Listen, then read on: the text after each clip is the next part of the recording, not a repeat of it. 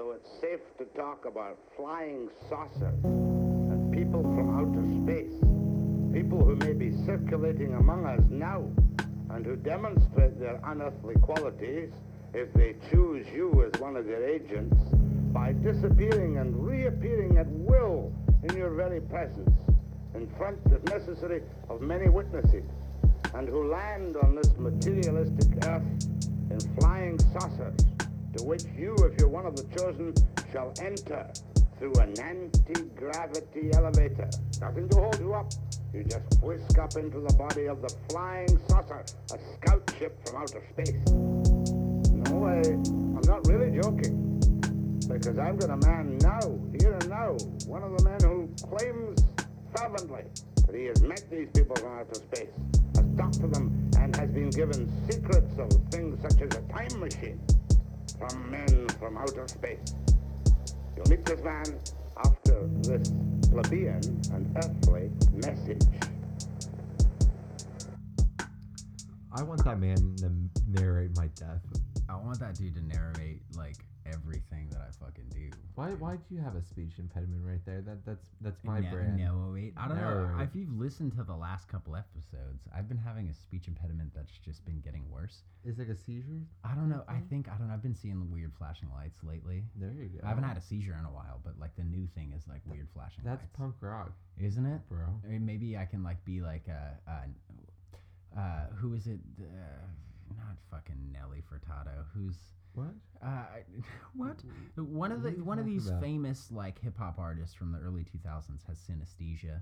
You know, where you like taste things and you see colors, or you smell something. Oh, and you feel a sensation. And you hear colors. I can't remember. It wasn't Nelly. It was someone else who is. It's completely besides the point. But Goey's Next Door hitting you with episode 18. Yeah.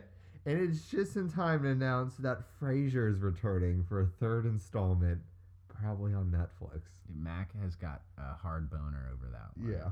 If you know Mac, Frasier is his lullaby to sleep every night. It's my bread and butter. It's his bread and butter.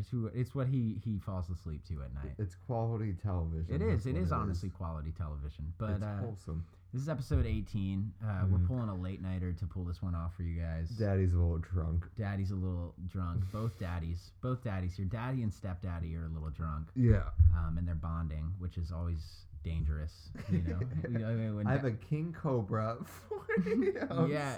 This is a non-paid advertisement. Because I was telling him about the beer I used to drink in Philly, and I was convinced that king cobras weren't out here, but boy, am I fucking wrong. So. Yeah, they're here. Yeah, I'll have to get one of those. But the Scottish lad that you heard introing our episode 18 podcast for tonight is talking about our later half of the segment's focus, which is George Van Tassel, who we talked about. George Manrassel. And I don't think we did talk about it, because I think we cut it out. I think we mentioned it originally, and then we might have edited it out because we wanted to do a full installment on it. Yeah. But I think we might have mentioned his name at some point. Because the research was it's inspired by the channeling segment that we're planning on doing for the rest of the season. You know, we've said the past 4 episodes. I mean, we've also slated the long neck episode, but I'll just tell you right now, not to talk shit on anybody at all, but we've just had a few people bail, and it happens because plans. I've had one of the busiest months of my entire fucking life right now. So if there's anybody who's gonna be forgiving for anyone having schedule mix-ups right now, and I'm not even talking about anyone in specific, because there's been like a handful of people that we've had slated to guest that have all had the same issue. Well, we tried to have Kevin Costner on to squash the beef, but we couldn't get that fucking ass Mac has made some headway with Kevin Costner. Kevin Costner fucked my wife, and I'm still mad about it. Yeah, it's a pretty big issue, but they're getting through it. But so everyone that we've had, slated to come on the pod has bailed at this point. Not necessarily bailed. I don't want to say such harsh words, but has had scheduling mishaps. Yeah, we've had scheduling. Hasn't been able to pull through. Yeah. So Daddy Long Neck episode, hopefully it's coming. Channeling episodes, we're going to do a bunch. But tonight we're doing George Van Tassel, which is a really good, we've decided is a good step off into channeling as a whole, because George Van Tassel, as we will get into on the second half after our break, because we have a lot of really fun stuff to talk about for our first half. A couple stories about a man who foot choked a mountain lion to death, and then about a high school sweetheart who married. It's just a Breaking Bad kind of story about murder. It's the ultimate cuck murder story, which we're going to talk about. But George Van Tassel is a really good step off into channeling because he's not quite a channeler, but he's had he's a information. He's a contactee for sure, extraterrestrial contactee to be specific.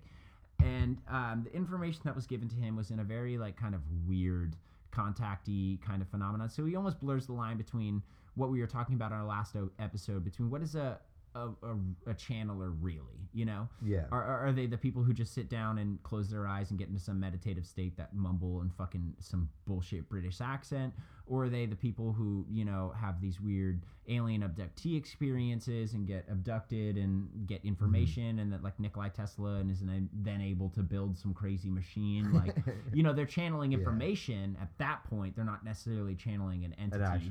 So George Van Tassel kind of blurs the line, but the story is really great and it's going to be a good contrast for us in the future to be able to, you know, make fun of people who don't have their shit together as far as their story. So for sure. For but us, he's pretty good. Yeah, he's good. I would say that. I would say that this is actually the most convincing, one of the most convincing. One hole so far. I think out of all of the people we'll talk about within channeling and abductee experiences, that George Van Tassel probably has shit together the most. For sure. So it's a good contrast for us. He looks like a military dad. He really does. And he seems reliable. He's incredibly eloquent, and he's funny, he's witty, he's charming. He's almost got that Ted Bundy kind of charm sort of thing. So that's going to be really fun. So that's going to be the second half of the episode. But the first half of the episode is going to be really great. And I'm going to get into it right now because, as I mentioned before, a man did choke a mountain lion out with his foot. And it's not what you would expect of the story. And the person who did it is not at all the person that you would expect to be the person who would do it. So it looks like a skinny Dan Bilzerian. And he kind of acts like what you would expect like a small Dan Bilzerian with braces would act. And he actually does have braces. Which I noticed the braces like the second time. Yeah, so Travis Kaufman, age 31, right? He was on halfway through his 12-mile run, and we watched this fucking video where we'll post it in the notes. We'll post the link to it because it's actually really funny and it's fun to watch. Yeah. Because you can tell he's so fucking proud of himself. He's so proud of him. He's just waiting. He's totally to get laid. cashing in on He's it. totally waiting to get laid for foot choking out this mountain lion. He's 31 years old. He's halfway through his 12-mile long run, which, you know, he used to do all these long runs, which he goes on to incredible length and detail in this video. Talks all about it. If he could get a rib taken out in this, like if he lost a rib in this altercation, he would be sucking his own dick. Oh, right for now. sure. Yeah, if that mountain lion somehow like gouged his stomach out and took a rib out too, it would have been beneficial. It would have been beneficial to him because then he would actually be able to give himself fellatio. So Travis Kaufman, 31. Covering the trails of Fort Collins, here's some rustling in the bushes, and a mountain lion jumps out. So this is February 4th, by the way, and this guy is already talking about it in videos. He looks like 10 days later, right? 10 days later, so obviously it's not a big mountain lion. This is kind of what we're talking about. Yeah. He must not have been a big mountain lion. I'm waiting for the story to come out that it was just a large house cat that he got in a fight. Or he like sniped a big cat and then fucked up his face a little bit. Yeah. So there's not that much scars. So this is the quote they pulled for Telegraph UK, because I always like reading American stories in British publications because it's always fun because you might get that bit of humor, that humorous perspective that I'm looking forward to be able to report on in the podcast. Not that I'm going to cherry pick it, but it's going to be a little different. And I think they did that just right here. The only quote they pulled from him for his response is, I was bummed out to see a mountain lion. And it's in quotes. So they definitely pulled that little like British kind of like, these Americans are fucking idiots. Fucked up my vibe, bro. It's just like out there trail running, you know, trying to keep my like my heart rate up, and you know, just always bummed. But I mean, I'm not even going to continue to read the Telegraph posting because I know it off the top of my head. And this guy just got into this Rambo-esque story where apparently this mountain lion makes, like, he turns around in time to see it charging him, and he's just face to face with it. And he says word for word, he lets out his most barbarian kind of scream, he says, which apparently must have not been shit because it jumps on him, bites onto his wrist. He says he loses his footing in the scuffle. They both tumble down a hillside like it's like fucking Hot Rod. But then he said he pinned it. He pinned somehow. it against... Yeah, but not before trying to jam dry rotted logs into its neck to try to stab it, and grabbing sticks and a rock and trying to hit its head. And he said, the leverage I had wasn't enough to get a powerful enough strike with the rock on its head. Oh my fucking And then God. somehow he was able to get it on the ground while it still got his arm in its mouth, and then put his foot on its throat and choke it out that way. And I'm like, if you don't have enough leverage to smash its head with a stone, then how do you have the same leverage to then put it onto its back and put your foot onto its neck and choke it out while it's got its claws in your mouth? And then he says like, I learned how to get a cat on its back because I'm a new cat owner and all this shit. Like, this dude's a fucking goober. He is a skinny Daniel It's Therian. like, the thing is, like, you definitely killed a mountain lion. We know that. That's impressive enough. Like, just cash in there. It's like, why are you fucking your story up You know what's funny too is like, out of all the because I did light skimming on it. I probably only looked at 3 different publications to try to maybe find a video or at least maybe a clip or a photo at the very least of the mountain lion in question.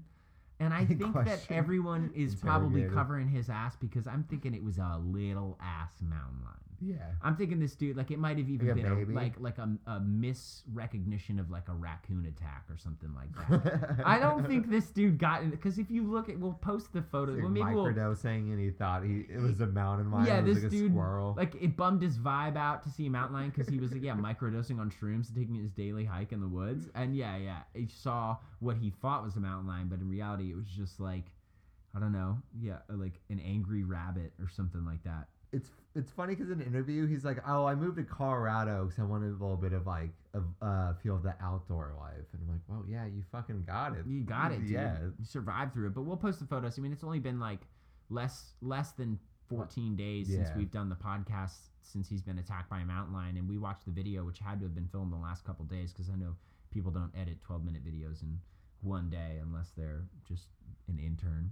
Or on Adderall. So it had to have been filmed a couple days ago, and this dude is just, he looks fine at this point. It looks like he got in a bad bicycle accident right now. That's what it looks like. If you saw him, you would not be like, if you saw him, you'd be like, oh, he's definitely not the survivor of a mountain lion attack. No.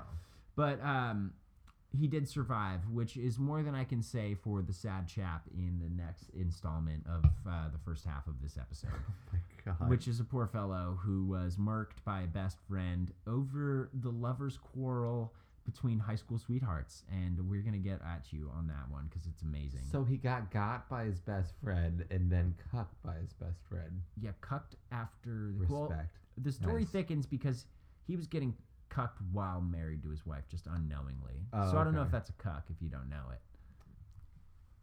So this story starts... Well, the meat of the story really starts in 2000, December 16th to be exact. And it involves an unfortunate motherfucker named Mike Williams, who's married to a very just conniving bitch named Denise Williams. Who Denise. Is best friends with a guy named Brian Winchester, who is a smart, conniving asshole, who's married to his high school sweetheart, Kathy Winchester. So right off the bat, like this is just a circle of an all-American love story that takes place in Florida. Fuck yeah. Of course. Good start. So great start. You already know what's coming up here. So December 16th, 2000. Mike Williams, Denise Williams, high school sweethearts. It is their wedding anniversary. And Mike is in a solo duck hunting trip in Apalachicola, Florida. Sorry, I'm Pennsylvania, so whenever I see the first Appalach, I just finish it and say Appalachia or Appalachia, whatever the fuck you pronounce it as. But Apalachicola, Florida. And he doesn't come home. So what's the first thing they do? They know he's supposed to come back. He didn't have any cell service or anything like that. Mm-hmm. So they were worried about him. So first thing they do was just like, let's not waste any time. Let's go out there and do a search right off the bat. Yeah. So heading the search is Brian Winchester, best friends with Mike Williams.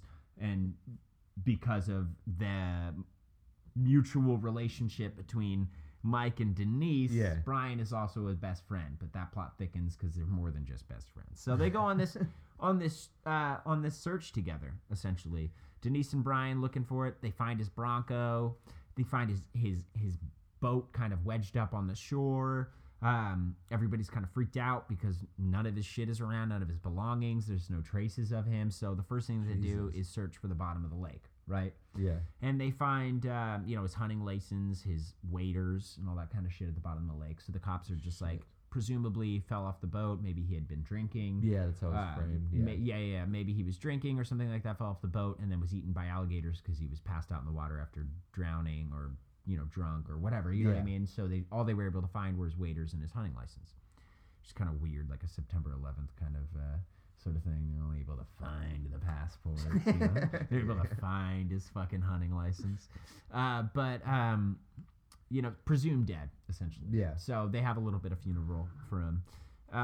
There's not a bit of sufficient evidence beyond just finding his waders and hunting ID to be able to presume him as like a closed case is dead. Yeah. So it remained open as a missing persons case, but they had a funeral for him and everything, and like the life insurance policy that they had originally written on him was able to be fulfilled because they were just like, he's dead. We won't be able to find the evidence. We don't have enough evidence. There was some sort of weird thing where they weren't able to find enough evidence to be able to close the case. But they were able to find enough evidence. They'd have sufficient evidence, enough evidence for the insurance company to be like, okay, well, your fucking husband's not coming back, and that's within the clause of the insurance case. Yeah, if he disappears. The fine details get a little bit more suspicious on why that worked out because... I'll get there. So, before we get there... The insurance payout that they got from the life insurance policies, $1.75 million is how much that Denise made. Which, I mean, life insurance policies, I don't know the really like basic rules of how much you make off a life insurance policy, but it sounds like a pretty standard amount for when your loved one dies at a young age in a tragedy. I think as long as your life insurance policy is written up to support those types of events, then I think you are going to get a pretty sufficient payout because as long as you can prove how much they would be making for the rest of your life. You know what I mean? I think that there's a sufficient wiggle room for getting a fuck ton of money out of like a spouse dying at a young age in a tragedy. Oh, it's like to like make out for what they would have made. Yeah, exactly. So, a few years go by.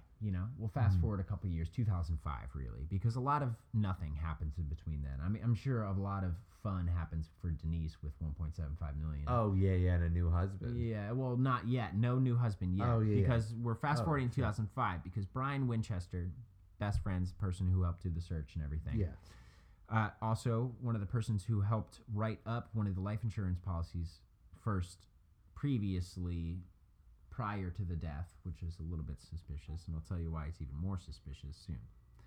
But Brian Winchester divorces his wife and marries Denise in 2005. Now, you might be thinking, okay, at this point, a grieving wife passes away. A best friend is there still for a shoulder to cry on, and then eventually it turns into a romantic thing. Yeah, it's not unheard of. A failing marriage. It's not something that's completely out of the question. It's something that happens in like romance movies. But what it gets a little bit salty is the fact that they actually had an affair. Ooh. Yes. Hello. They had an affair. So I'm going to tell this detail before I tell why we all know this. Because I think it just makes the story a little bit more like Breaking Bad-esque when I tell it chronologically versus when you tell it like sort of how the news stories tell it. Back and forth. So back and forth. It's kind of harder to follow that way. But Brian Winchester divorces his wife 2005, marries Denise 2005. But their affair originally began in 1997. Quick question. Did he get a fucking like nice hog, after all of that, after getting remarried? You think, right? Like a nice motorcycle. A nice cross country Harley. Like one of the three-wheeler ones, though. Wow, what speech impediment was that? Three-wheeler. Three-wheeler. I'll fucking kill you. A Can-Am. You know what a Can-Am is? No. That's like the new. Like the BMW one. No. But that's the new like douchebag motorcycle. I don't know how to. It's like you don't know how to ride a motorcycle, but you want to like get the effect. Yeah. It's like a tripod on wheels. I don't know how to explain it. I think the seat goes straight up your asshole. Actually. Cut that one. Huh? Fucking. Affair begins initially in 1997. There's a little bit of a weird event, and a lot of weird events contribute to this whole story coming to head anyways. I think this whole thing is bigger. It's like almost like a Roman kind of fable. It's like Breaking Bad. It's crazy. So their affair began in 1997 at the Sister Hazel concert. What year? 1997. You don't fucking know by now. It's on you. I've said it too many times. So the Sister Hazel concert. Do you know with Sister Hazel, that band? No. Do you know a single song by Sister Hazel? I do not. I actually don't either, but when we're editing the podcast, I'll just put a little like bit of a Sister Hazel song right here. It'll be a treat for me too. It'll be a treat for us. I wasn't looking for a lifetime with you.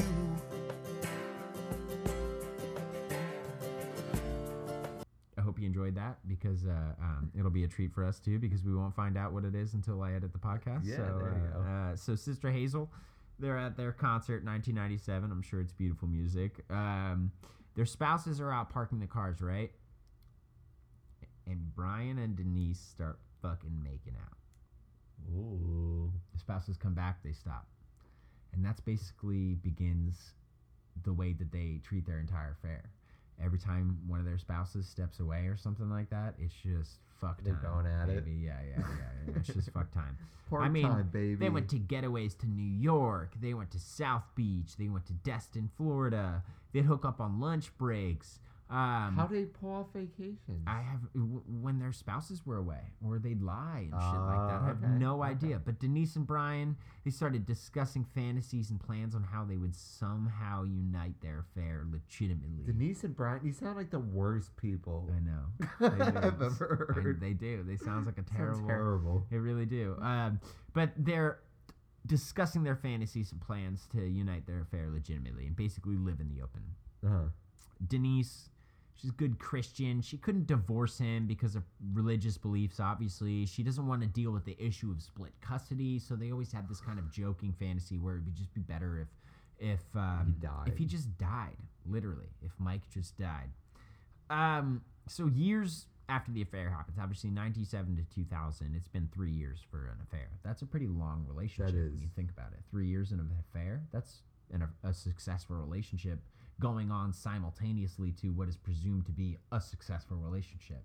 Sure. So both Brian and Denise are handling successful relationships on side of their successful secret relationship. And they're all fucking best friends. They're all high school sweethearts. It makes me not want to trust anybody in the world. Nick, I would never fuck your wife. That's fine, because I would never fuck your wife either. But isn't that exactly what Brian would say to Mike? That's true. And isn't that though. Exactly what Mike would say to Brian? I feel like they've said that, like after like high school graduation, they're at a bar together, and they're like, "Buddy, I would never fuck Denise, wife. Man. I would never fuck her." I know. And Mike's like, "I never fuck Kathy, bro. Yeah. I just want to love you too much, man. We're fucking homies. We won't let a girl come between us." But here's where it gets tricky. Couple years later, 1999, Brian and Mike always going on hunting trips together, always going on fishing trips together because they're fucking best friends, right? They go to Carr Lake. And, Carr Lake? Carr Lake. C-A-R-R. So it's not that Floridian, but it's still pretty Floridian to be heard, Carr Lake. It's like classy. But it's actually north of Tallahassee. But Mike Williams, kind of a clumsy dude, apparently, fell into a mud hole on this trip. And good old Brian had already been a few years deep into this relationship and just, obviously the instinct came over him where, like, he saw the ground collapse beneath Mike and it was like quicksand and Mike was just, like, scrambling for help and screaming for his name. So Brian helped him out and pulled him out of it. But he had this thought in the back of his head while he was pulling Mike out of the mud was just like, if I had just let him drown right here, this would be so much easier. Would be an accident. Yeah. And no one would know, and I would be able to, divorce Kathy and live with Denise and just be happy, just fucking be happy. So, yeah, and not like and not get in trouble for it. So the plan was born. Yeah. So he's all like, apparently remembers telling Denise, and this is from the court case, and we'll get there, but I'm pulling the quote from it so I can tell it chronologically. That's how I wrote it in my notes. He remembers telling Denise about the whole, Mike falling in the mud and how if he just let him go, this whole thing would just be easy. It'd be so much easier, yeah. And very quickly, their whole fantasy about figuring out a way to not have to have divorce or split custody of children became a reality. Yeah. Literally, Jinx fucking became a reality. And Brian was just like, nobody would have known that I wasn't there to like watch him fall. I could just said I was like, a couple 100 feet up the trail and didn't hear him scream. I didn't get there in time. Like that. Yeah, exactly, dude. Exactly. It's some last minute, yeah. So then, December 16th, 2000, I dub this chapter in my notes The Secret Fishing Hole because it's just so sinister. It's really like Breaking Bad. It's where it starts getting Breaking Bad-ish, right? So this is the secret fishing hole part. He gets the idea, and this is what he's going to do. He has the idea to lead Mike to what's called this secret fishing hole. Hey, don't tell anybody. You don't even tell your fucking wife. Tell your wife that you're on a duck hunting trip alone. Yeah. You know what I mean? Like, we're going to have a fucking good time. You're about to go on your anniversary trip. You know what I mean? Let's just fucking have a good time. Like, let's do what we did before your fucking wedding where we just had a bunch of hookers and we're just doing blowing lines of coke and off our rifles and shooting, cans with our 22s and stuff like that, man. Let's just have a good time, Just don't tell anybody, So they head off, They head off to this secret fucking fishing hole. And this is where shit just gets super real and very dark very quickly.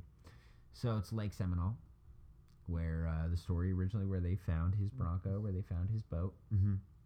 They're out fishing and they're chatting, they're having normal conversation, and Mike whips his dick up. Mike has a little fall off the boat. Only he doesn't have a fall off the boat. He gets pushed off the boat by Brian.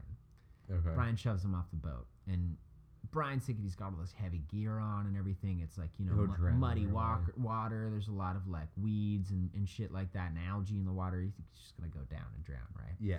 But he's not going down. He's grabbing onto a stump. He's floating and blah, blah, blah. So they're kind of, Brian just keeps circling him on the boat, and Mike is like screaming out, Brian, help, blah, blah, blah. And Brian gets all nice and close to the boat, maneuvers the boat all close, pulls out a gun and shoots Mike right in the fucking face. Why wouldn't he just put him back in the mud? Or something like that? That's like so much more incriminating. Shoots him right in the fucking face. Jesus. Pulls him into the boat, takes the boat over to the shore, pulls him out of the boat. Oh my God. Takes him to a secret little spot. Which is very not unlike the mud holes. Yeah. Where he had the original idea, which would have been the fucking best idea in the first place. I know. It would have been perfect. Especially if you had a gun on him, just be like, hey, dude, get in the mud hole. You know what I mean? Or I'll shoot you in the fucking face. I'd get in the mud hole. Fuck, I'd rather get in a mud hole than get shot in the fucking face. Whatever. Like, yeah. But he buries him out there, essentially, in these, like, muddy, sort of swampy areas. And then, like I said, flash forward to 2005. He's divorced with his wife, Kathy, and gets married with Denise. But the kicker is, before this whole plan, he helped Denise write a bunch of insurance policies, life insurance policies, because Brian Winchester, by trade, is an insurance broker. That's where he gets extra Breaking Bad-ish. So he helped her write this life insurance policy, gets all this money on it, and then, just a few years later, only 5 years later after the death, he is now married to Denise and obviously cashing in on this money, cashing in on his hard-earned fucking money and work.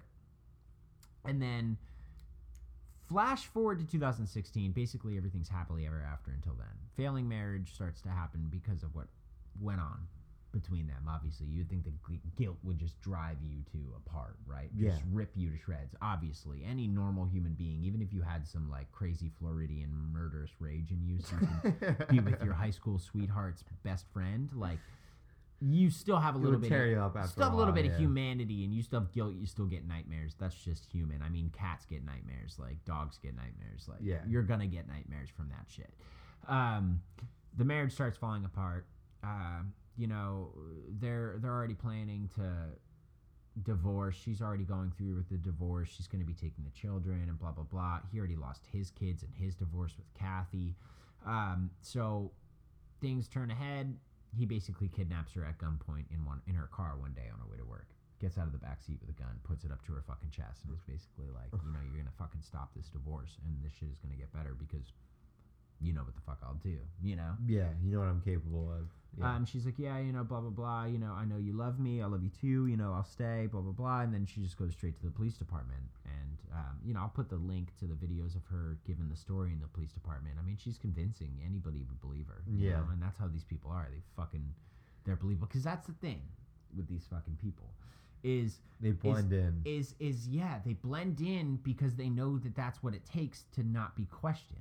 So they're smart enough to be able to do it. And that's why it makes me not want to trust a single motherfucking person in my life, because you never be able to know if they're that this fucking sociopath. Yeah, you never know this person's sitting next to you because of how fucking thought out every move that they take is. Everything they do has already been They're thinking like 3 steps ahead. Like 3 days in advance even too. Yeah. You know? She might have already had this fucking whole story planned out like a week ahead of time. She's just waiting for him to snap. She might have even been egging him on too, so that way she could do it. But boy, does it fucking blow up in her face. Because she puts, you know, the story in, and they pick up Mike. Or not Mike. I wish they picked up Mike. Mike is dead in a fucking ditch. Rest in peace. They picked up Brian. She pour out this coke. And to not drag the story out too long, Brian fucking just tells all. Spills the fucking beans because he knows. I mean, he just must have been on edge at this point. I feel like this dude was just like cracked, riding on the fucking last like nerve he had, and like that last nerve was like a ball hair thin. Like he was fucked at that point, you know, and he was just ready to just be like in jail. And he was like, fuck it, at least I'm in jail, I can get food and sleep, you know what I mean? Like fuck it, and told them. And somehow he only gets 20 years for kidnapping because he tells them the whole fucking story and how Denise was the one who went in on it all, and she was the one who inspired the whole thing, blah blah blah. And this guy must be the most cunning motherfucking insurance broker in the world, because somehow he's able to get himself only 20 years for kidnapping while Denise gets picked up for this entire fucking thing. And I'm not to say that she's innocent. Life. Oh, Jesus. Life in prison. And here's the thing is, like, I'm not even to say that she's innocent in this, or that one person is more guilty than the other, but when you're thinking about it just in terms of logic justice, the person who gets shot, or the person who shoots the motherfucker in the face and buries the body and helps write the insurance plan, is the dude who does life, right? Yeah. Oh, no? Yeah, he arranged the whole thing. He was the one who admittedly came up with the idea on how to get away with it because of watching his buddies almost drown in a sinkhole. Oh, Brian, you cheeky son of a bitch. Dude, 20 years in jail. I mean, granted, he'll be an old fuck when he gets out at this point. Yeah. But he's gonna be in there, like, counting days till he gets out, which is just, he shouldn't be allowed to, I feel like. Yeah. That's not fair, because his best friend, who literally got cucked into the dirt, is, like, gonna be able to, like, if heaven's a real place, watch over this motherfucker, get out, and live a life. And probably still have money stashed away. Dude, $1.75 million, even in Florida. Last a while. Yeah. If you're as smart as Brian Winchester presumably is for getting only 20 years in prison for kidnapping, and not life in jail for murder, for being the one to pull the trigger on his best friend's face and then fuck his wife. Even doing it, like, don't people go to jail for fucking someone's wife? Just at that? No. Isn't that something that happens? Can't you go to jail for, like... No, it's like grounds for, like, a divorce or whatever, and you don't have to pay, but it's like, I don't think it's like... You can't get in trouble for fucking someone's wife. If you fuck someone's wife, you're not going to go to jail for it. No, I'm not saying you go to jail for it, but, like, in court, like, there's some sort of... Like, I think it only factors into, like, divorce, or, like, if it's like speaks to someone's character in court. I think that's as far as it goes. Either way, he shot his best friend in the face and then fucked his wife and, like, became the stepdad to his kids and his kids were probably like, oh man, I always wish Brian was our dad. Yeah, he's so well, cool. No, Brian smoked their dad. Brian smoked their dad in the face. He got. And then married his wife, like, and cashed in on it. It's just, it's so wild. It's like some Floridian Romeo and Juliet. Yeah. It's like a modern love triangle. But honestly, I could go on for fucking years about this Floridian love triangle, but I don't want to, because it really just, it affects my ability to trust the people around me. Because I guarantee you Mike Williams didn't have a single fucking clue. I mean, I like to think that he maybe did. No, probably no suspicion. At some point, he was, like, maybe in that water after getting that, like, shove off, and was probably like, I fucking knew it. Like, maybe, like, well, part of me likes to think that, like, when Brian pulled that gun on him, he was just like, you dirty fuck, I knew it this whole time. Yeah. You know what I mean? Like I can see that, I like the just the cinematic memory, or the cinematic, like, imagination in my brain is just like, he was just like, you motherfucker, and then got shot in the face. Like, he was like, you son of a bitch, and then got shot in the face. You know what I mean? Like, something like that, where it's at least he got some sort of justification of being like, at least he, at his last moment, he was like, fucking, I knew it. It called him out. You know, but like, I don't like to think that he had no fucking clue that this was going on just under his fucking nose. So I really want to move on from it, because it's been plaguing me, and I wanted to do it last week when we had our original guest slated, and I just couldn't do it because our guest bailed, and it's just, I've just been holding on to the story, and every time Mac is like, all right, we're going to record, we got another guest, and I'm like, oh, fuck, you know, scheduling fucked up, we have to, you know, just do it between us. I'm like, can I please just do this Florida story? I need to get it off my chest. I can't trust the people around me. I don't think I'll ever be able to It's like the pinnacle of, like, Florida. It is. It's in their top three. I don't know what the other top two are, but it's definitely, I think top two is probably like dude eats other guy's face, like on ketamine or whatever. Remember that one? Sure. I mean, that's a famous one. That guy's like naked and he took like a few bullets. Oh, like on bath salts? Yeah, he was on bath salts or something like that, and took like a few bullets before he actually got taken down. Like, he was like running towards officers, like, wah. So I this is up to top three, but like, even, you know, bath salts guy doesn't make me lose trust in my loved ones, whereas this one just, gosh, be careful, guys. Yeah, you never know who's gonna kill and cuck you. Like, gosh, be careful, folks.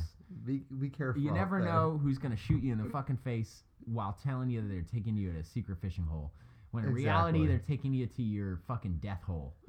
So don't go to any fishing holes, any secret fishing holes. Really though. But I think we're going to go to the break. Yeah, break, I would say. What do you got for us, Mac? We got the song Fate by Hermit and the Recluse. Recluse? Mac and I are both having issues speaking I can't talk tonight. Right now. You Recluse. Hermit and the Recluse. There it is. Hermit and the Recluse. The song is called Fate. Right, we got this. You know what it is? I think we just both need to channel that Scottish dude.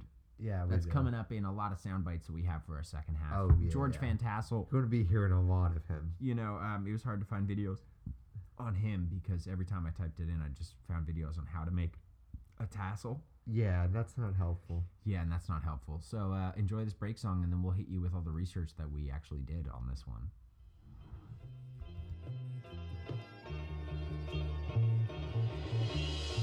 Survive ruins, was it my doing or fate? We made it through, we made it through, we made it through. Survive ruins, was it my doing or fate? Is this pre-scripted or am I doing it great? We made it through, we made it through, we made it through. Is it pre-scripted or am I we made it through? In the land of kings, I'm your ace in the hole. Preoccupied with skin and you vacant in soul. Younger than haste. Running in place if you chasing a foe. Son, we earth value your worth for your paper or roll. Pro destiny till she professed to me, put her faith in the pole. In a page with the gauges, all the ways I reload. Nothing sweet I couldn't eat from them unsavory roads. Paid the price all my life to decide, now breaking the codes. It's a book assignment for crooked miners, went straight to the pros. Assemble with grace and genuine plays with figures exposed. We made it, we made it, we made it, we made it, we made it. We made it, we made it. We figures is figurative. I'm more literal. Did dirt till I had a film. Every score original. Live it. I ain't pivot when it was pivotal. Since natal held it stable when shit was most critical. How I'm unique is if I speak it, I have visual. But careful, cause everything I say is admission. Survive ruins, was it my doing or fate? We made it through, we made it through, we made it through. Survive ruins, was it my doing or fate? Is this pre-scripted or am I doing it great? I spin lectures, that's infectious. My strain harsh. Your tracks prove like fast food, it's the same farce. They all dipping on the golden riches, so my lane sparse. Whole story self-incriminating, here's the main parts. Far as opponents, our darkest moments became ours. Dealt blackjacks over 21, wasn't playing cards. From cold nights, pray my low life's all die supreme. Plan to leap in, can't be sleeping, trying to find your dream. I'm industrial revolution from forward, they out of steam. Your hood probably Good Friday, my Regine Halloween. To hold a curb, show nerve, never nervous. I swear these squares ain't our peers as juries read the verdicts. Insight can light a dark path with a better purpose. No joy in the task from my boy in them past led the service. The day you ever display your treasure, they at your chest amongst the fallen. We all in ballin', they praying for next. Survive ruins, was it my doing or fate? We made it through, we made it through, we made it through. Survive ruins, was it my doing or fate? Is this pre-scripted or am I doing it great? We made it through, we made it through, we made it through. We made it through, we made it through, we made it through. We made it through, we made it through, we made it through.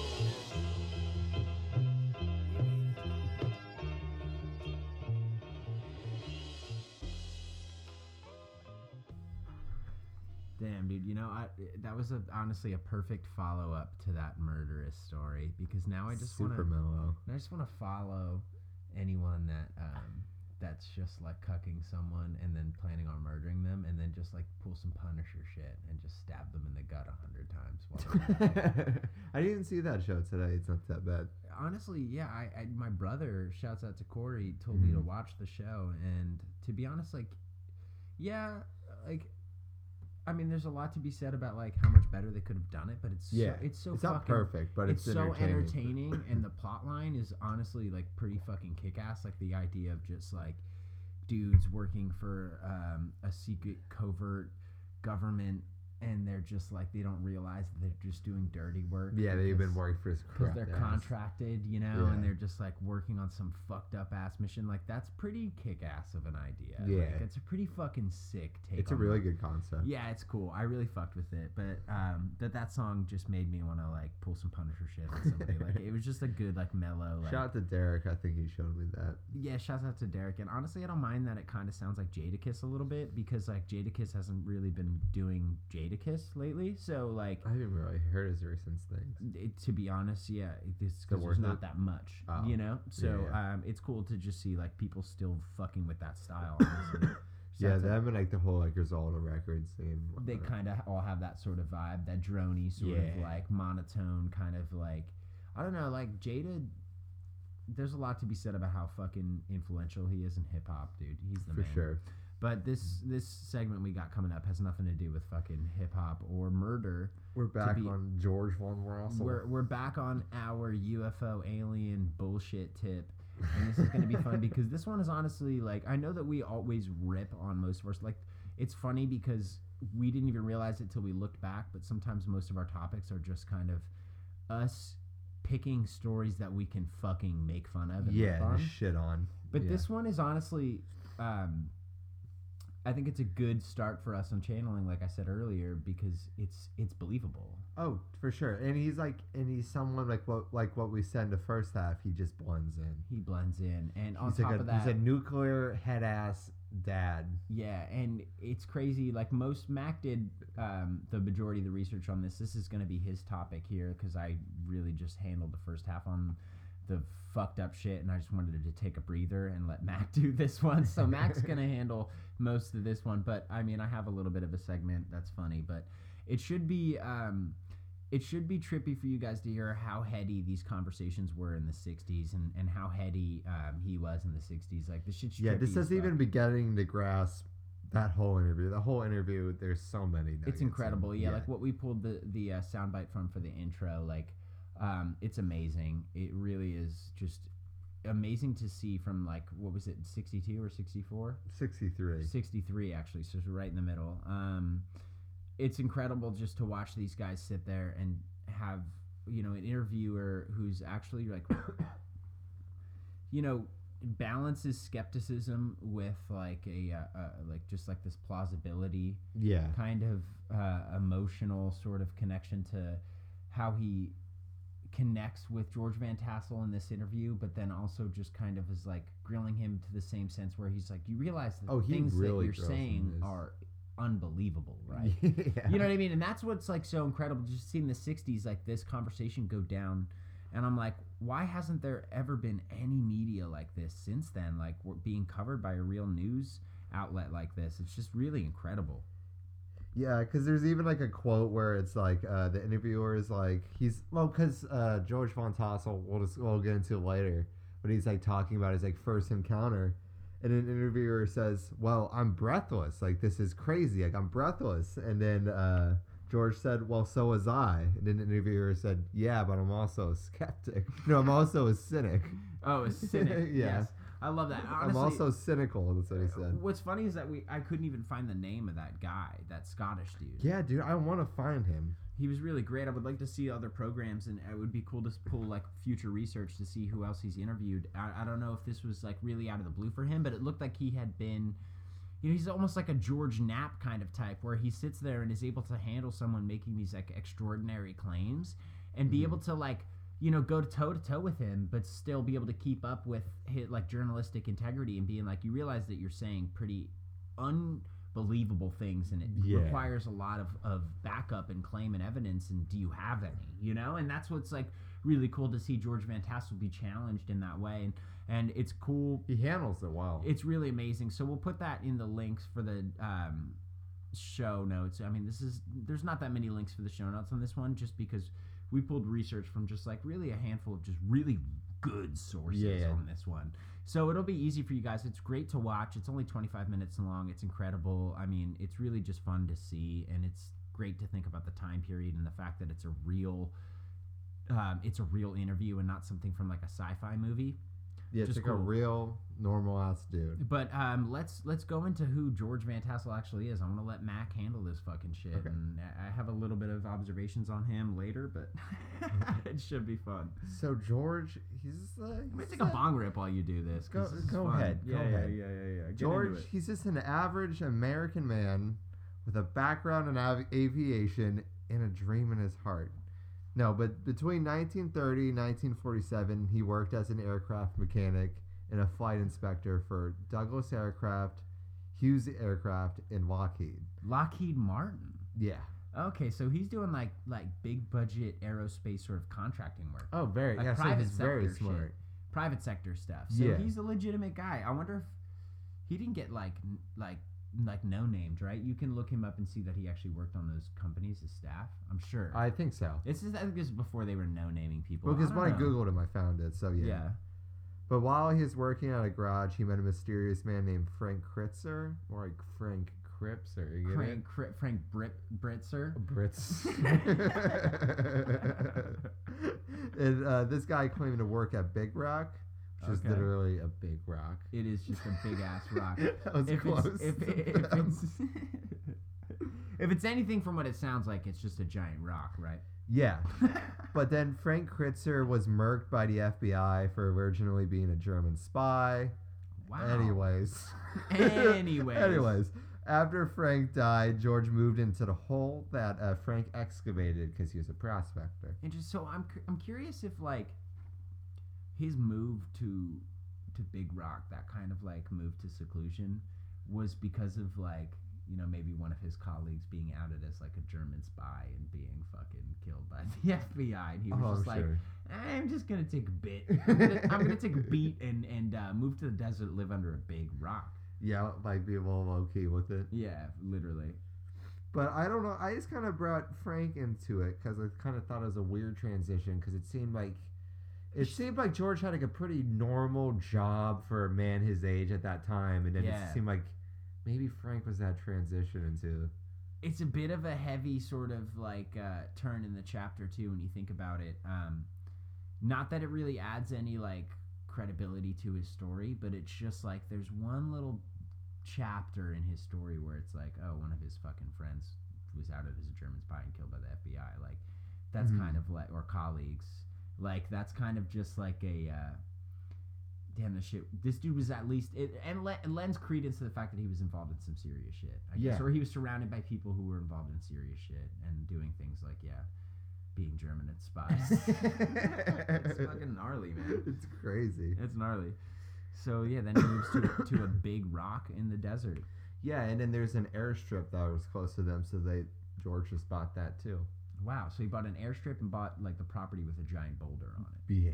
Essentially. And he went like, pretty much inside the boulder with his family. I remember seeing, some photos of, like the architecture of what he created within the boulder and underneath the boulder, and it looked like actually a pretty cool-ass home. Oh, yeah, dude. It almost looked like, it, like, reminisced of, like if anyone has ever, like, been familiar with the designer Eames, like, he's got, like, a living room where, like, his sofas and stuff are like concreted into the walls kind of thing. It's like a really cool sort of like not modular, but like a design that's I don't know, it's beautiful. But like I think that he was almost inspired by something like that and did a very similar vibe. Like it was a beautiful, for sure. He created a beautiful space. Wait, when was he around?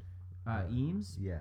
To be honest, probably simultaneous to his life. Okay. Maybe even prior 50s. to. He might be like there's a good chance that he was familiar with his work when he was doing it. But like it's cool that he ended up making a really great space out of it. Like it didn't seem like he was like, oh, I'm gonna move to the desert, live under a rock. Like he actually made like almost like a penthouse. Like he made the best of it. Yeah, it was beautiful. And then like you said, he bought a fucking airport. Like dude's a high roller. Like he was honestly living his best life. It sounded like. Yeah. Oh, for sure. It is. It's kind of like a blue collar American job. Like kind of like higher cost. Like a zany scientist. You know, like if he was your uncle, you'd be like, oh, my uncle, he works for like Lockheed Martin and builds shit for NASA and just bought this like boulder in this like airport in the middle of the desert and like built a mansion underneath it. He's the fucking coolest guy ever. Bullshit. Yeah. You're like, no, I swear to God, he's the coolest fucking dude ever. Dude, like, he sounds like a fucking hotshot, like a really rad dude. Oh, for sure. Where did shit get trippy for this guy? Okay, so it's already pretty trippy, to be honest. Yeah. Living under a boulder and buying an airfield, but like, when did it get really trippy? So in 1953, he claimed that 4 men came down in a spaceship, and they claimed that they owned technology that they wanted to show him that could make a time machine. I guess there's a whole formula they had to make a time machine. I'm taking a bong rip right now. This is getting too good. And human rejuvenation. They're capable of that as well. And, later on, Nick will actually get into the human rejuvenation part of it. Sounding like Woody Allen for a second. Yes, the Integratron is, I think, what he coined. Or I think that was later coined, the Integratron. It sounded like maybe he was doing like a bunch of peyote out there. Like just finding cactus. That's what I doing would peyote and something like that. That's what I would think, but it's just like in the interview and stuff, he just seems like he's put together. I would have guessed he was a businessman. He seems 50s. like a suit. Yeah. He really does, and he looks like a suit. Like, and he talks like a suit. Oh, totally. Oh, it was in the 60s. Yeah. He talks like a suit.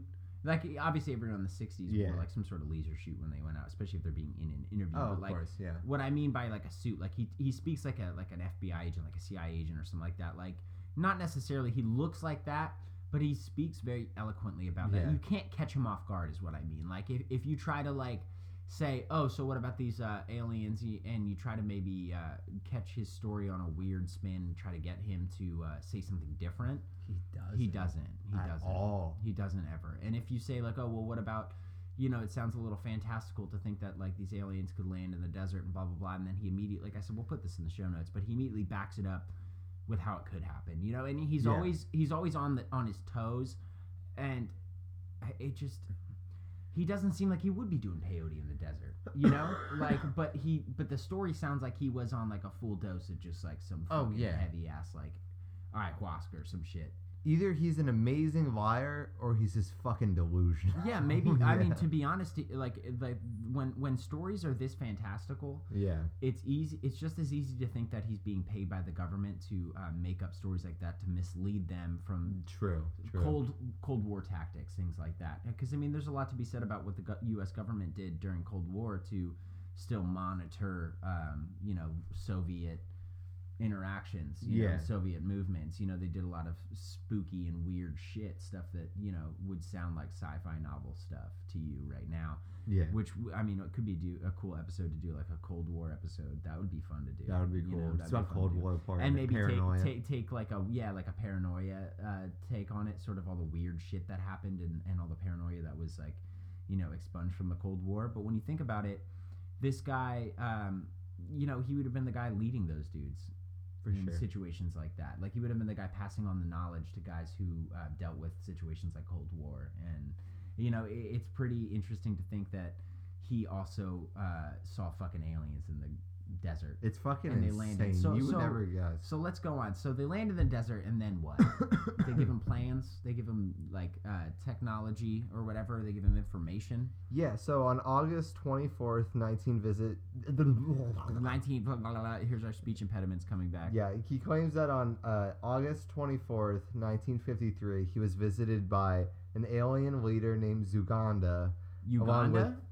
Yeah, they're aliens. Uganda. That little, like, right-wing Knuckles meme just pops out of the shit. Oh, God. Is that like show me the way. Jesus. Jesus fucking Christ.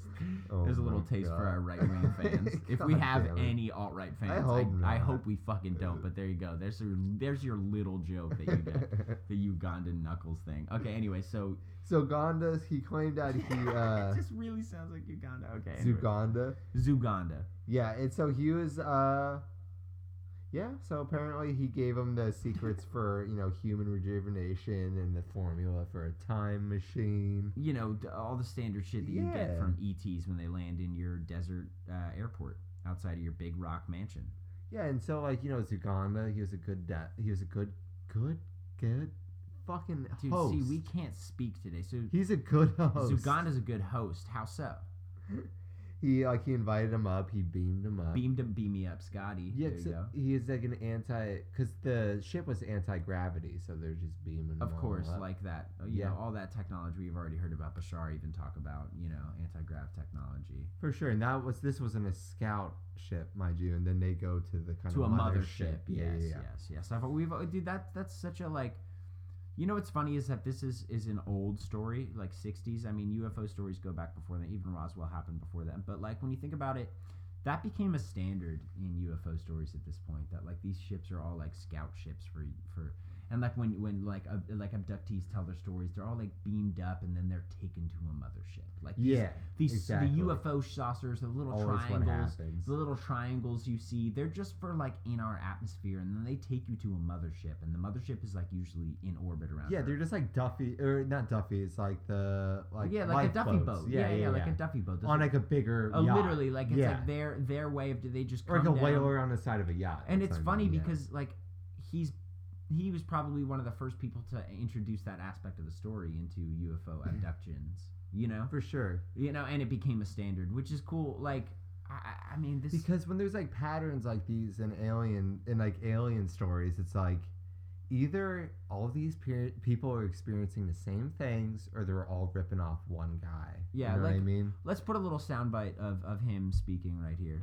Let me get this straight. In other words, you're telling me, like H.G. Wells imagined 50 years ago, that everything that happened in time is still there to be seen by the recreation electronically of a thought which exists. Jack, you know how you talk into a tape on a tape recorder and play the interruptions back, identical to the play that you made. The Earth's magnetic field is the same way. You can put interruptions into it and play them back out of it. Now, where was this experiment conducted? It was conducted in Santa Monica by an associate of mine. Why hasn't this hit the headlines throughout the world? That's a time machine in action. If I can... Jack, the reason it hasn't hit the world is because, as I understand it now, the Navy Department took him and the research over.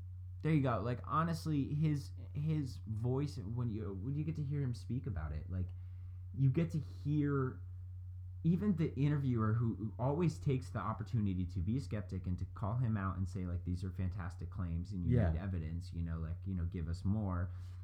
You even get to hear his voice be like, damn, dude, like,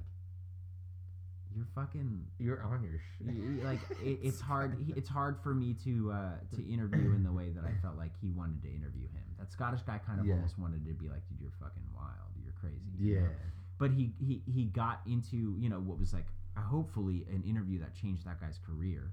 I mean, I know a lot of great art isn't noticed until, you know, retrospect and after someone is already dead. Like Van Gogh, like his artwork didn't become famous until after he was dead. After. You know, so like people like that, like I would hope to think that interview changed the course of that dude's career because of how incredible it was. It was a great interview. But to be honest, you get to see and you get to hear his voice. If you go to our notes, you get to see it. But in that little soundbite, you get to hear him kind of just really believe a little bit, almost let his guard down a little bit. It's pretty incredible.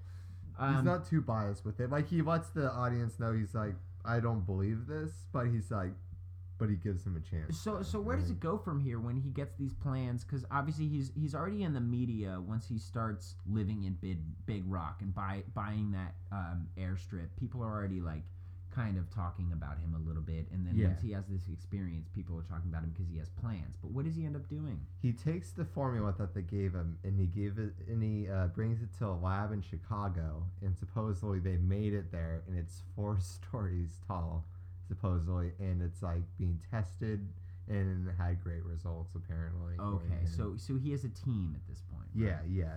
And that's not hard to believe because when you really like in that interview. Oh, he's like in aeroscience. Even in that in that little clip we played, like it's somebody that you would, if you were sitting across the table from and he were telling you this shit, like, dude, you wouldn't even have the balls to be like, bullshit, dude. Yeah. You wouldn't. And then it would get to the point where you listen to him long enough where you'd be like, okay, how do I join your team? What can I do? Yeah. You know? And then it gets to the point where, you're helping this dude build some 4-story tall fucking time machine, life rejuvenating structure in the middle of the desert under the presumption that he got these plans from fucking UFO that you weren't there to see, you know? Like that is very, very.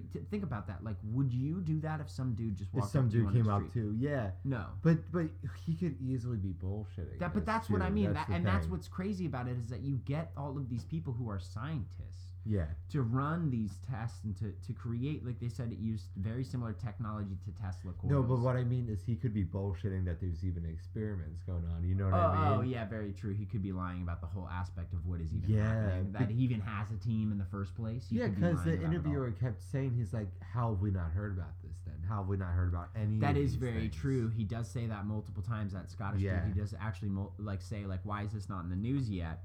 And I think his response to it was something along the lines of just like, you know, like it will be. Yeah, he's like, the FBI knows that's going to come out eventually, so basically, you know, fuck it. Yeah, I think he even says something like literally along those lines, where it's just like he basically says the 1950s 60s equivalent, 1960s equivalent early 60s of fuck it.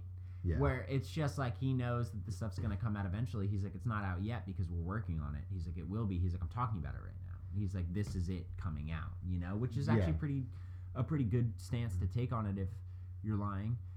And you can even say, like, I can't say too much about it right now because that's pretty valid too. But I mean, I wish that there was something that we could do for. I mean, maybe if you hopefully you guys follow our Instagram @GoysNextDoorPod. If you don't, maybe we'll post a couple clips from this. Like, I mostly post bullshit memes, but I think that it's something really cool to see, like, for sure, from the 60s. Like, I kept saying it while we were watching this 25-minute interview. We watched it like 4 times in a row just because we kept talking over it. But I was like, it's so incredible to just see these conversations that sound like an L. Ron Hubbard novel being had that are like serious across the table with someone who seriously works in the contracted aerospace engineering world, like Lockheed Martin. Like that is such a huge name even still, like, like 70 years later. That is a gigantic name in the private sector, not private sector, but contracted sector for aerospace engineering. Like, Lockheed Martin is gigantic. If you get a job there, I mean, you retire there, hopefully. Yeah. Unless you get fired for being an idiot. No, you know what I mean? He's you retire very accomplished. Like that. He's an accomplished person to be making claims like Venus aliens landing on his fucking airfield and claiming, and isn't well, that that's the thing. That's kind of that's one of the things that is kind of confusing about it.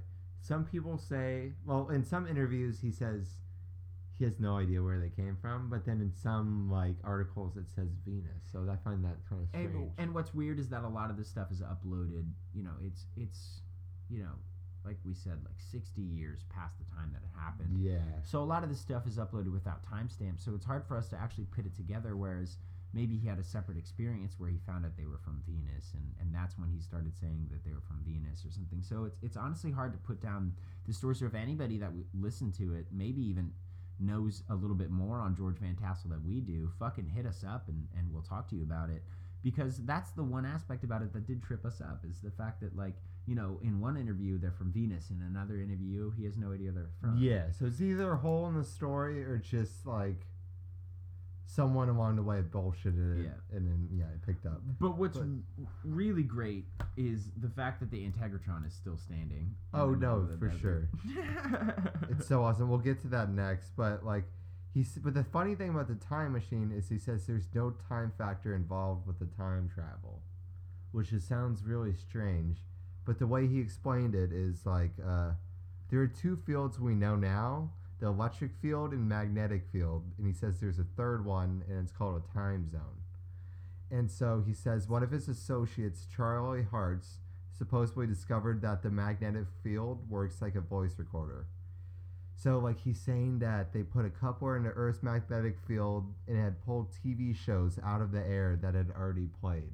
So it's almost like it's another quadrant of our, like, dimension. Exactly. Well, like, obviously time is a aspect of our dimension, but he's meaning, like, alongside of time runs just, like, this recorded aspect of it that's always there. Like time linear, like you go back, it'll be there. Those events will be always happening.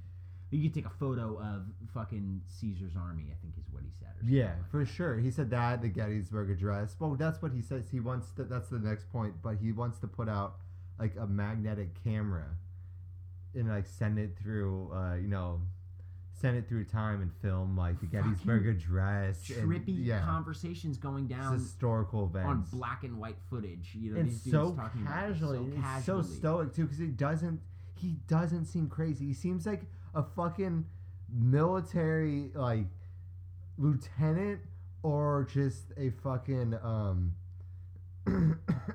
God damn it. Or like a fucking banker or something. Yeah, honestly, he sounds like he could be like a character from Punisher, like some fucking dude giving orders to some fucking the 60s equivalent. Yeah, literally. But what's funny when you said that is the electromagnetic aspect of it, is that something that so the one structure that still stands today that George Van Tassel built is the Integratron. Yeah. And I mean, it is just a very trippy structure in my opinion. The whole story behind it, the lore behind it is fun. The George Van Tassel lore behind it, the fact that he was building like, you know, a time machine rejuvenation building over top of electromagnetic hotspot on the Earth, apparently. It drawed a lot of hippies, as you would expect, when the 70s came around. What is it? Grateful. What? Oh, Deadheads. Deadheads, yeah. Deadheads. Modern Deadheads are there right now.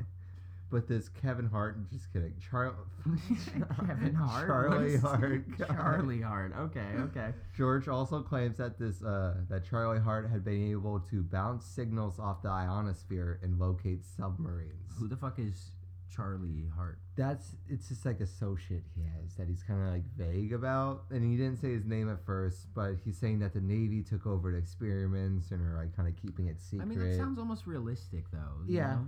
It sounds like I mean, to a layman, you know, it sounds like something that like if you were told right now that technology exists, you'd be like, oh, it sounds cool. Well, yeah, and it's Cold War paranoia too, so they're like, let's keep everything on the DL.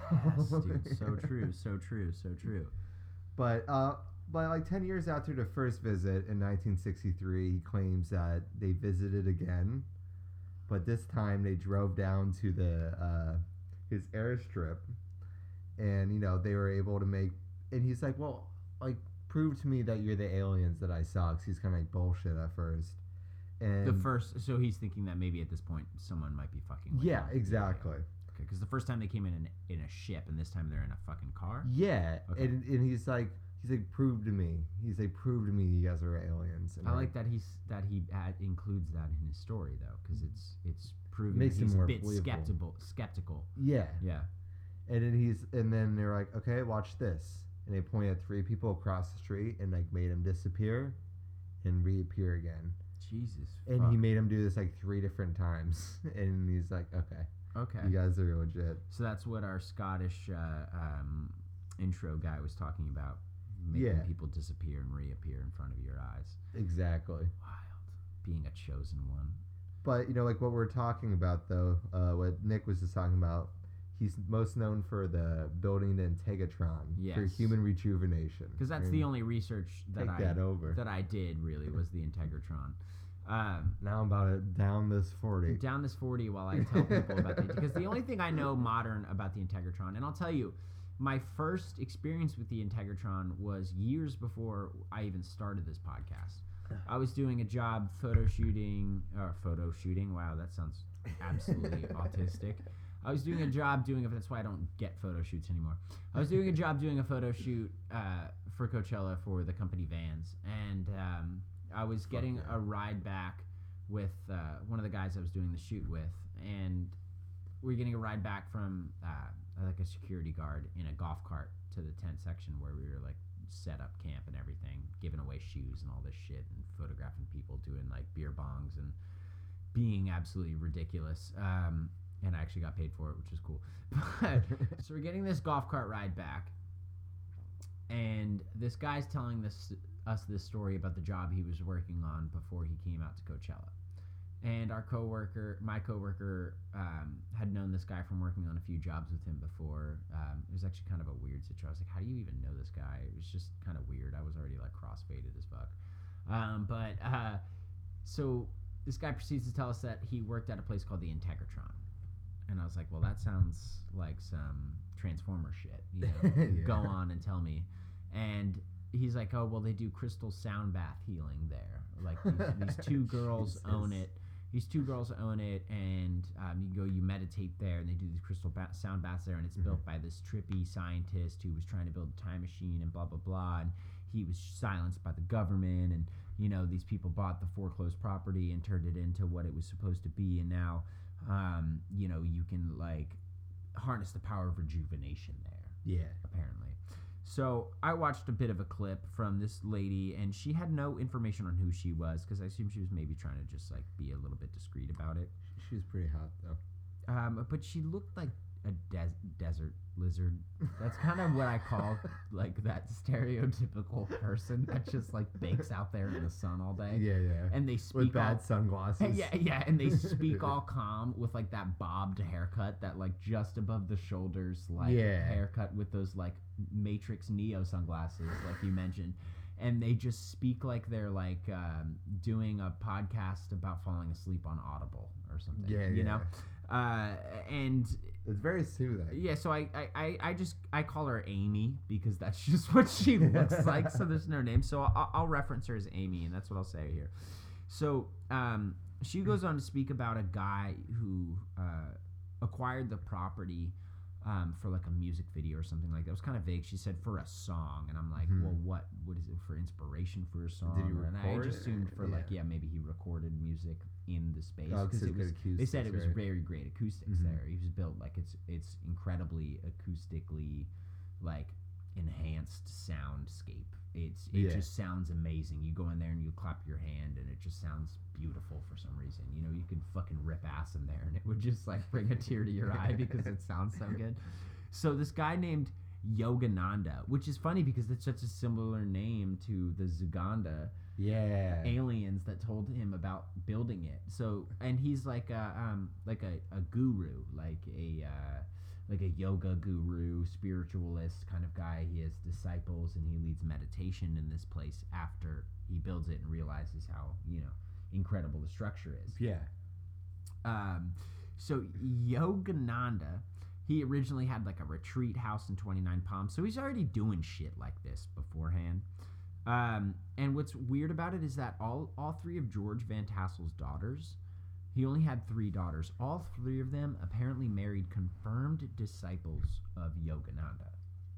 Oh, shit. Which is odd because apparently they all started to hang out. Like, all of his daughters continued to hang out at the Integratron once Yogananda took over the structure and cleaned it up and started to make it nice. They said this took over the course of, like, 12 years. Amy, apparently, I call her Amy. Like I said, Amy and a friend of hers, which she doesn't mention.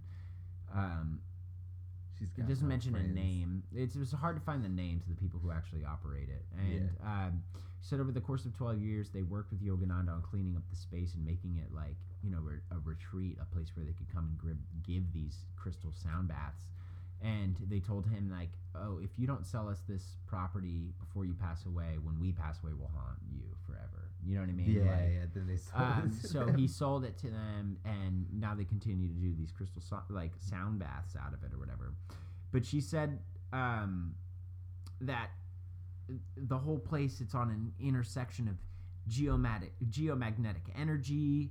It's been measured by scientists with instruments. She literally, just word by word. I'll put the link in there. She keeps saying like ancient things. She's so fucking vague and like calm and like sweet sounding, but she also sounds like an idiot at the same time. It's hilarious. So it's like an intersection. She should be talking people asleep. So it has been measured by scientists with instruments, in quotes in my notes here. There's a huge spike of geomagnetic energy in the center of the dome with an aquifer underneath it. And then she goes on for like 35 seconds to talk about how like an aquifer underneath their place is like the greatest fucking thing since the Great Wall of China. Like, there's only 2 aquifers in the entire fucking world. Special. I was like, bitch, I grew up in the woods in Pennsylvania with like a spring-fed well underneath my house. And she's like, we're 85 feet to fresh water. And I'm like, my well growing up was 45 feet to fresh water, bitch. Like, why are you spending so much time talking about the Integratron, but harping on like this aquifer underneath it? Like, she spends more time talking about the aquifer underneath it than the geomagnetic energy and all this shit. Yeah, you know what I mean? She just brushes over it. But I assume she bought the Integratron to just like lay low there and do drugs and be weirdos. But it's just weird that like there's this lasting impression that he left.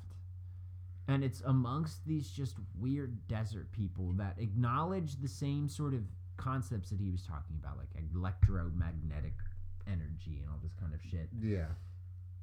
But it just I get this vibe that it never got finished, you know?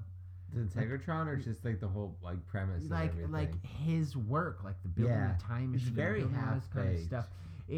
It sounded so full-baked, though, in this interview with this guy. Like, it sounded so ready to be finished. Well, he died, like, 10 years later, I think. And it wasn't under suspicious...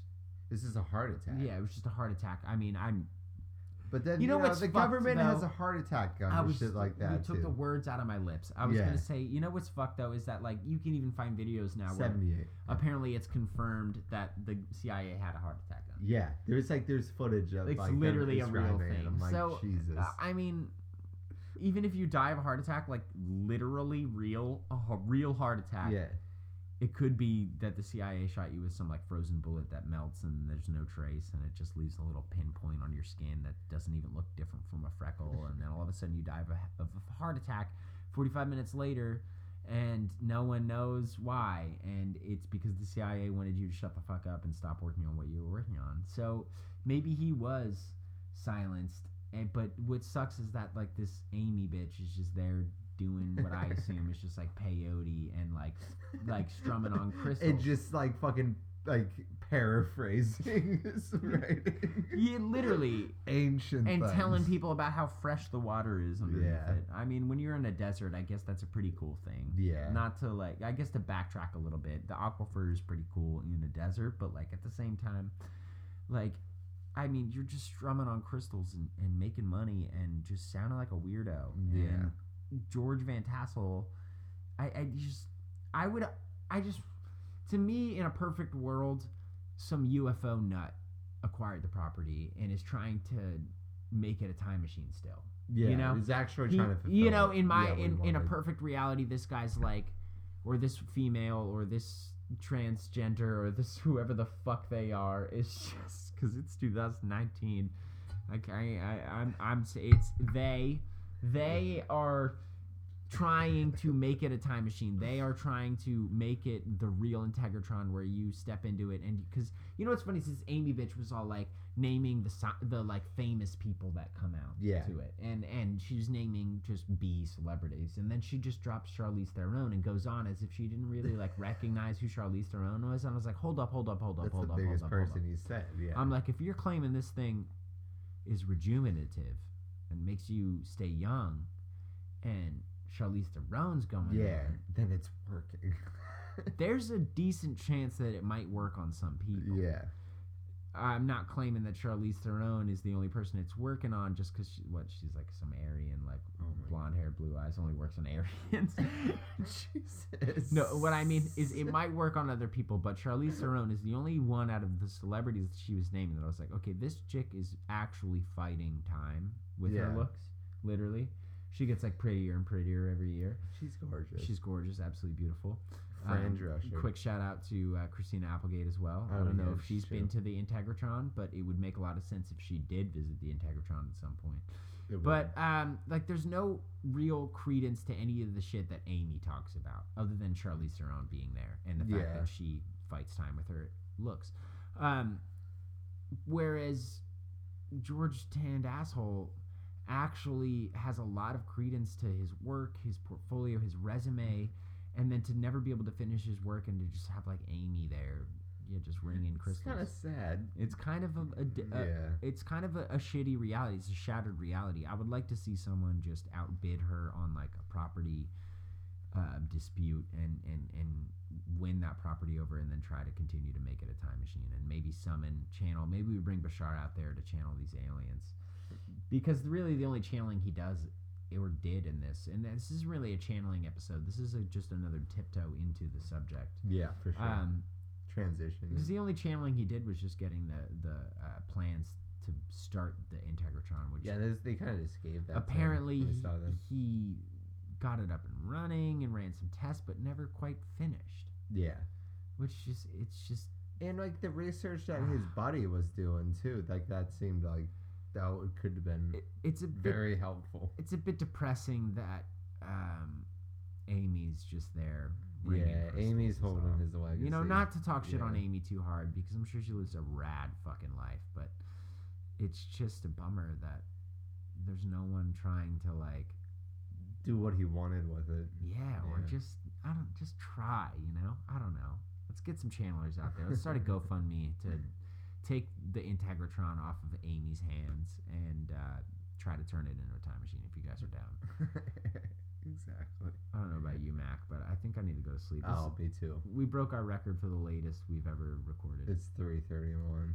Wow, we might end the episode at 3:33. That's crazy. We're going to curse everyone that listens to it. Oh, shit. Let's not do that then. Dank shit. I do want to plug something, though. I don't know when it's dropping, but I'm going to be featured on a Pollute Brain thing, and we're going to post a link to that and stuff. Let me say it more clearly. Pollute Brain. Pollute Brain. Pollute Brain. Yeah. Did I say it wrong? You said it like you had a 12-inch dick in your mouth. Pollute Brain. Actually, you said it like you had Ron Jeremy's soft dick in your mouth. Oh my god, dude. I saw a recent video of that guy. He's trying real hard. He's holding like the top. He still makes porn? Apparently. And he can't. It wasn't get like hard, a deep fake. Oh, he can't no, get hard. No, so he's he's just like a real one. So he's just like stuffing a soft, like what I presume as a soft dick is still probably like 9 inches. He's stuffing like a soft 9 inches into somebody. Yeah, and it was just awful. Nice. Anyways, maybe we'll put the link to that in our bio. Yeah, we'll put the link to that too. Yeah. I just don't know what else to say. I have nothing else to say. Good fucking night. Good night.